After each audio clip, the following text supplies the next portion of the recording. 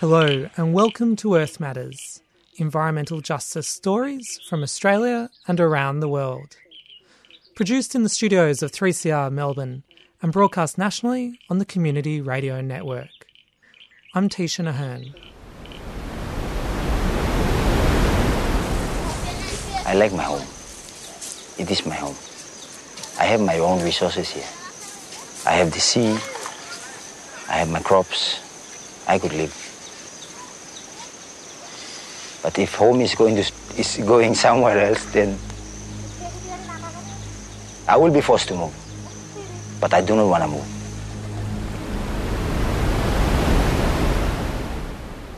Many people in the Pacific are already experiencing the drastic effects of human-induced climate change. Rising sea levels, storm surges and more severe weather events are forcing communities living on low-lying islands and atolls to face the prospect of losing everything as seawater literally bubbles up through the ground and waves wash their shorelines away. On today's show, we look at those who are on the front lines of climate change, facing forced migration and calling for climate justice. I speak with Wendy Flannery, convener of the Climate Frontlines Collective of Friends of the Earth, Brisbane. The collective works on raising awareness and funds for people in low-lying Pacific nations such as Kiribati, Tuvalu, and the communities off the coast of Papua New Guinea. I started by asking Wendy to explain how climate change is affecting people in the Pacific. Well, of course, it's already happening in a lot of places, and depending on the circumstances of people, because you've got a lot of different geographical situations in the Pacific, and of course all the different cultural and other dimensions connected to how people live and what they need to survive and to flourish in their cultural context. So, of course, some of the places that are already being affected, like Fiji, are quite large islands, with mountains and whatever, but a lot of the coastal communities in particular, and they're now in the hundreds. The Fiji government is doing a major survey of all the affected communities and have already started to relocate people. So that's one example. And, parts of Vanuatu and the other areas with substantial land areas, people can sometimes move within their own jurisdiction. And in the case of the Fiji communities that have already been relocated, they've actually been able to relocate on their own traditional land, which makes a huge difference, of course, where you have traditional land ownership systems. Among the most threatened peoples, of course, are the peoples who live on small islands, small low-lying islands, and that includes entire nations in the Pacific, composed of essentially of atolls. So the key ones that we know about would be Tuvalu, Kiribati, and the Marshall Islands, and a good section of the Federated States of Micronesia as well. So those atoll countries, which have very fragile ecosystems, are among the most threatened, and not just their whole livelihoods are threatened, but their entire sovereignty, of course, is threatened if the entire population has to move. Now, the term forced climate migrants has been developed and is being used by people in the Pacific and people advocating for them. Why is this term used as opposed to refugee or climate refugee? What's the difference? Well, there's a lot of debate about it, and in different contexts, and interesting how things shift as well. Friends of the Earth originally used the term climate refugees, and we were focusing on the Pacific, and we issued a major publication called A Citizen's Guide to Climate Refugees in 2006, I think, 5 or 6, that was then revised in 2007. But there were a number of factors why we debated the language. One was that with the situation in the world of refugees, and we know today how that has just become increasingly dramatic and demanding people needing to be resettled as refugees and asylum seekers.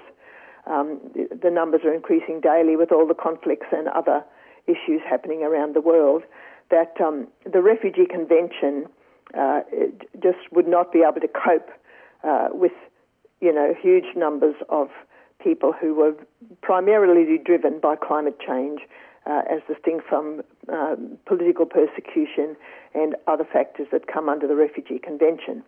So that was one issue. In fact, a woman, Claire Van Herpen, did a paper for her master's there a couple of years ago, arguing that the Refugee Convention wasn't suitable and gave a number of reasons why.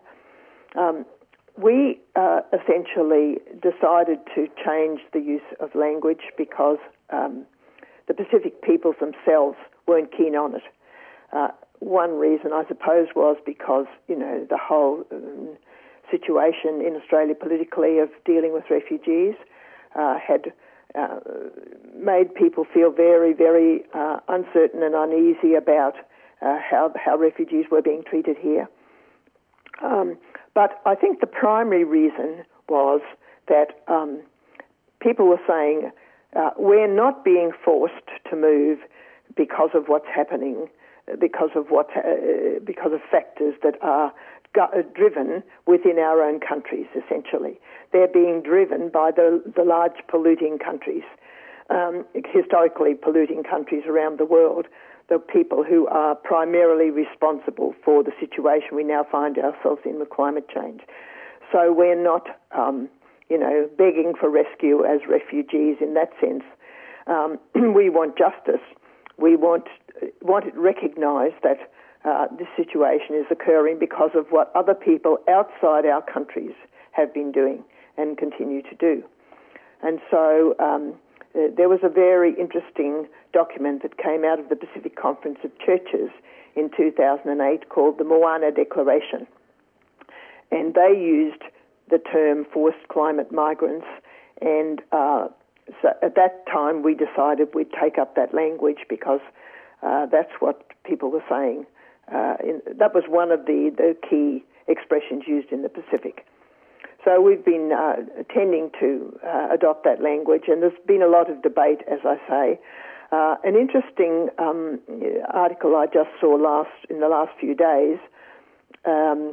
There has been a group in Europe and a group at the University of Limoges in Belgium that have been working on a draft convention on this issue.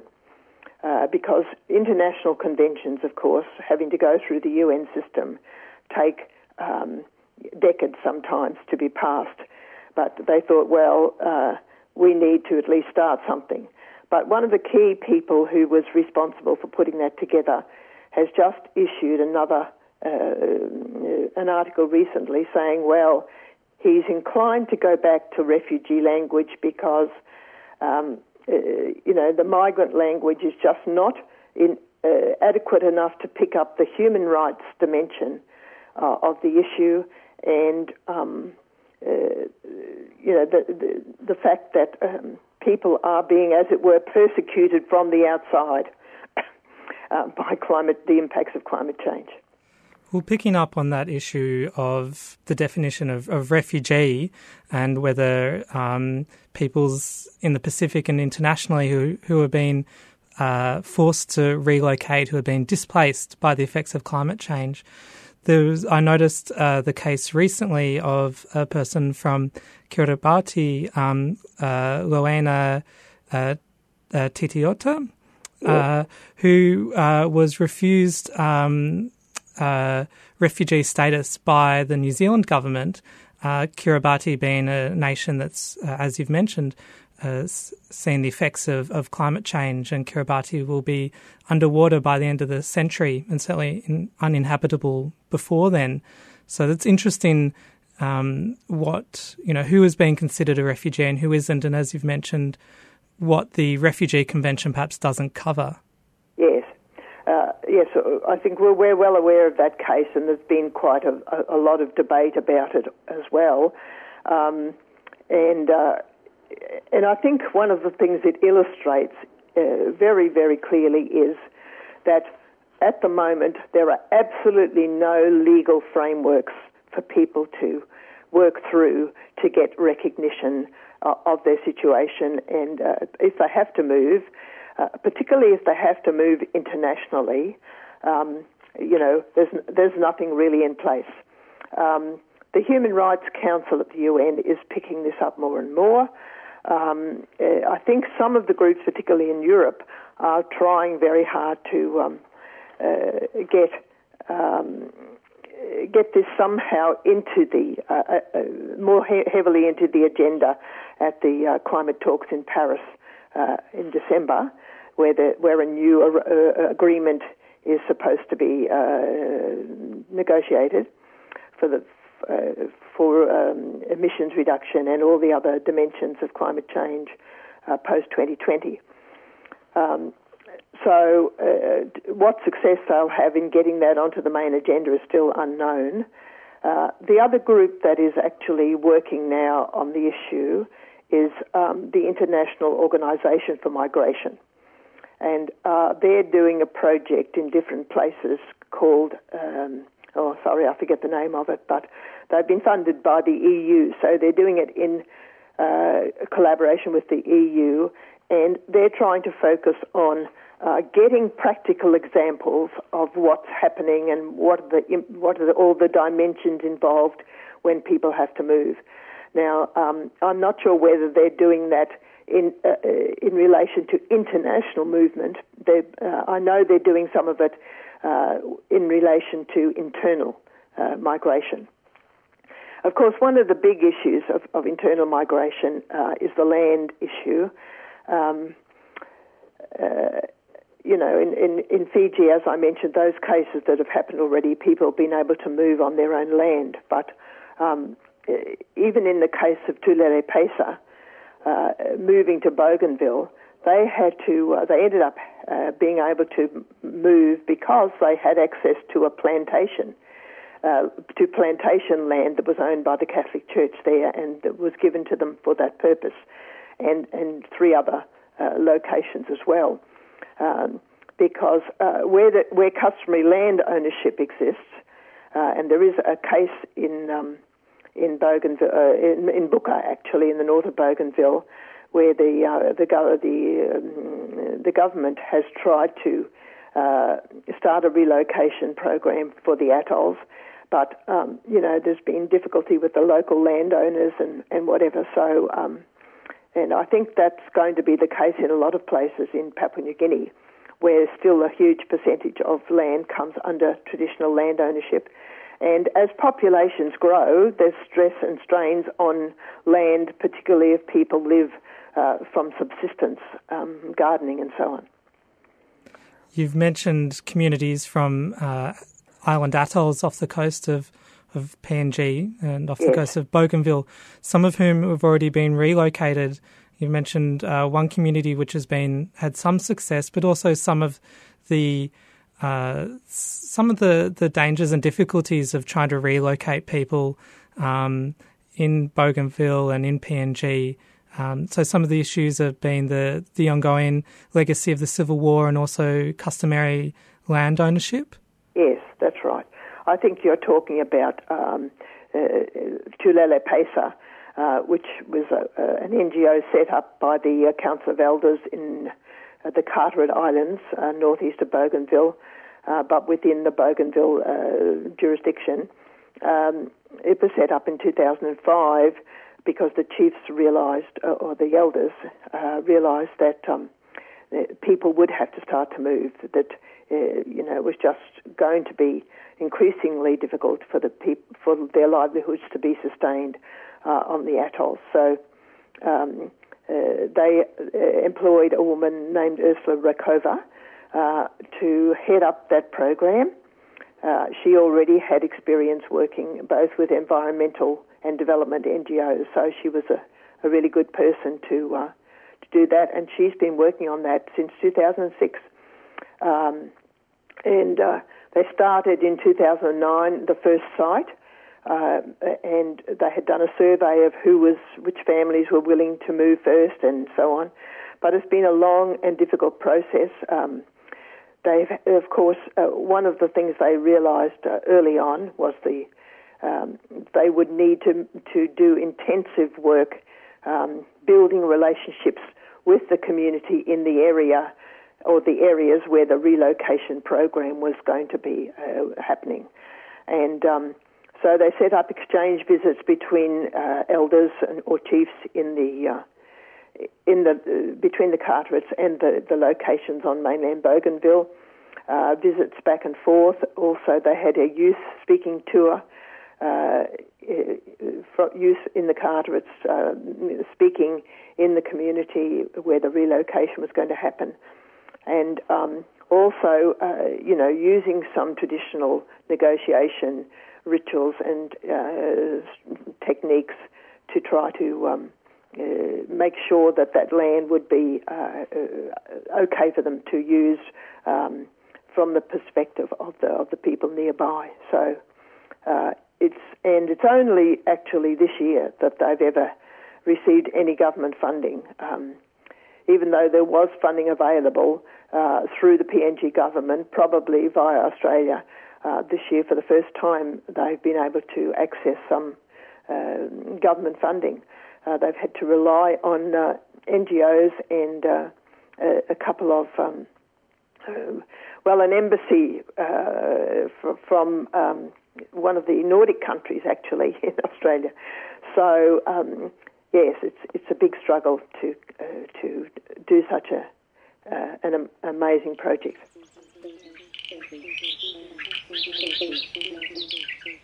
You're listening to Earth Matters, environmental justice stories on the Community Radio Network. On today's show, we're talking about climate change and forced migration in the Pacific. We know that we are not alone in this fight on climate change. I met people from Kiribati, I met people from Tuvalu and the Marshall Islands who are also experiencing rising sea levels. Climate change is not just about statistics. Climate change is not just about science. Climate change is about human rights and the vulnerability of these people who live in those smaller atolls in the Pacific. Where is human rights when it comes to them being displaced from their communities to another location, not of their choice, but they have to move because they are being affected and they are being forced to leave? I'm interested in how Pacific peoples are organising in the face of this climate catastrophe that they're facing. Tuvalu tried to negotiate with Australia to relocate. That's right. And that was completely stonewalled by the Australian government in the 2000s. So That's right. They said, actually, the government, the officials from Tuvalu said, yes, we had the door slammed in our faces, is how they expressed it. I was wondering if you could expand then on other ways that Pacific peoples are seeking to organise in the face of forced migration due to climate change. Okay. Now, I think, different governments are developing different programs. One of the well-known programs, both internationally anyway, is the program of the Kiribati.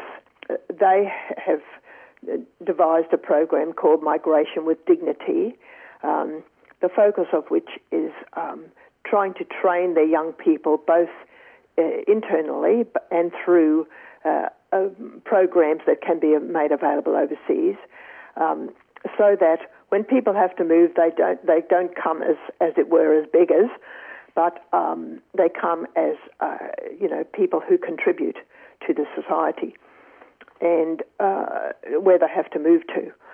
So one example of that is the Kani program that was run here in Brisbane. I think it's just about to come to the end now, the groups who came. 3 groups of young people came from Kiribati to train in a nursing program at Griffith University in Brisbane. I think there were 85 altogether in 3 different intakes, and so they should all be finished. And the idea was that they could either remain in Australia and work as nurses or return to Kiribati and work there. It was quite a difficult program, I think, for the students to just come here and fit into the student scene in Australia. There were supports provided, but I think some of the students found it very difficult, even so. But anyway, one of the positive things here in Brisbane, anyway, is that for the last 2.5 years or so, a group has been functioning called the Pacific Islands Reference Group, and it acts as a kind of a peak body now for all the Pacific Islander communities in Brisbane and possibly Queensland even, and links in with the Ethnic Communities Council. Now, one of the values of that group is that it's bringing all the Pacific Island communities together. It's helping them to build their voice in the community. It's also serving to enhance and develop the cultural riches that people bring with them from their countries of origin, and to share those with the wider Australian community. And our group here in Brisbane, our Climate Frontlines group, is now working quite closely with that group to raise awareness about climate change, and to get the Pacific Islanders here in Brisbane to be spokespeople also, and to explore what it will mean for them and for the wider Australian community to be able to accept people who need to come here because they're forced to move. What can people in Australia do to work in solidarity with Pacific people who are currently being affected by climate change and looking at being forced to migrate? Well, I think ultimately we do have to get our governments to take some serious steps in the international negotiations about our own, mitigating the effects of climate change. As a highly industrialised country, there's been one of the countries responsible, and this, particularly with the huge emphasis we place on, keeping our lifestyle the way it is because of fossil fuel exports. We do have to take a big responsibility in the area of mitigation, and Pacific governments are constantly asking for that to happen. There are going to be a number of other things that need to happen. There's the Green Climate Fund that's been set up in the UN, and that the Pacific governments are, among others, of course, in the international arena, asking the rich countries and the countries historically responsible for the situation to come up with significant contributions to that fund for adaptation purposes. There's also a dynamic happening now in the negotiations called the Warsaw Protocol, not exactly a protocol, I forget the actual word, for loss and damage. That is also, it will take quite a while to see what the implications of that are, but these are all things that the Australian government needs to be very involved in, and won't pull their weight unless the population, unless we, as the citizens of Australia, put a lot more pressure on them to do so. It remains to be seen how the migration issues, especially international migration issues, are going to work out. We believe in Friends of the Earth that Australia does have a serious responsibility, particularly in relation to the Pacific. But so far there hasn't been a serious interest from either of the two major parties to consider this concern. It's easy to imagine a scenario where people are in really dire straits, say in Kiribati, Tuvalu, some of those small island states, and Australia, comes in as Big Brother with a humanitarian rescue mission. When people are in real dire straits, and it's like we pat ourselves on the back, as it were, and even maybe people could be forced to move against their will when they really want to stay in their own place and pass their last days there. So I think that's, a potential scenario that we're looking at and that needs to be avoided at all costs, and to to respect the fact that the peoples of the Pacific and their governments are saying, we want to be in charge of what happens to us. We want to shape our own future in the face of these huge challenges, and we want proper partnerships from countries like Australia. Wendy Flannery from the Climate Frontlines Collective of Friends of the Earth Brisbane. To find out more, go to brisbane.foe.org.au. You also heard the voice of Sati from the island of Taku and Ursula Rakova from the organisation Tulele Piesa of the Carteret Islands, both off the coast of PNG. Sati's audio was from a documentary called There Once Was an Island, directed by Briar March. It's well worth checking out, so go to thereoncewasanisland.com. And Ursula's audio was from a short video called Sisters of the Planet, produced by Oxfam. You've been listening to Earth Matters, Australia's weekly environmental justice program for community radio. I'm Tisha Nahern. If you missed any of today's show, you can find our podcasts at 3cr.org.au/Earth Matters. Earth Matters would like to thank the Community Broadcasting Foundation for their financial support, and the Community Radio Network for getting the program out to you. Earth Matters is produced in the studios of 3CR in Melbourne, on the lands of the Kulin Nations. You can contact us on 03 9419 8377 or earthmatters3cr@gmail.com. I hope you can tune in next week for more Earth Matters.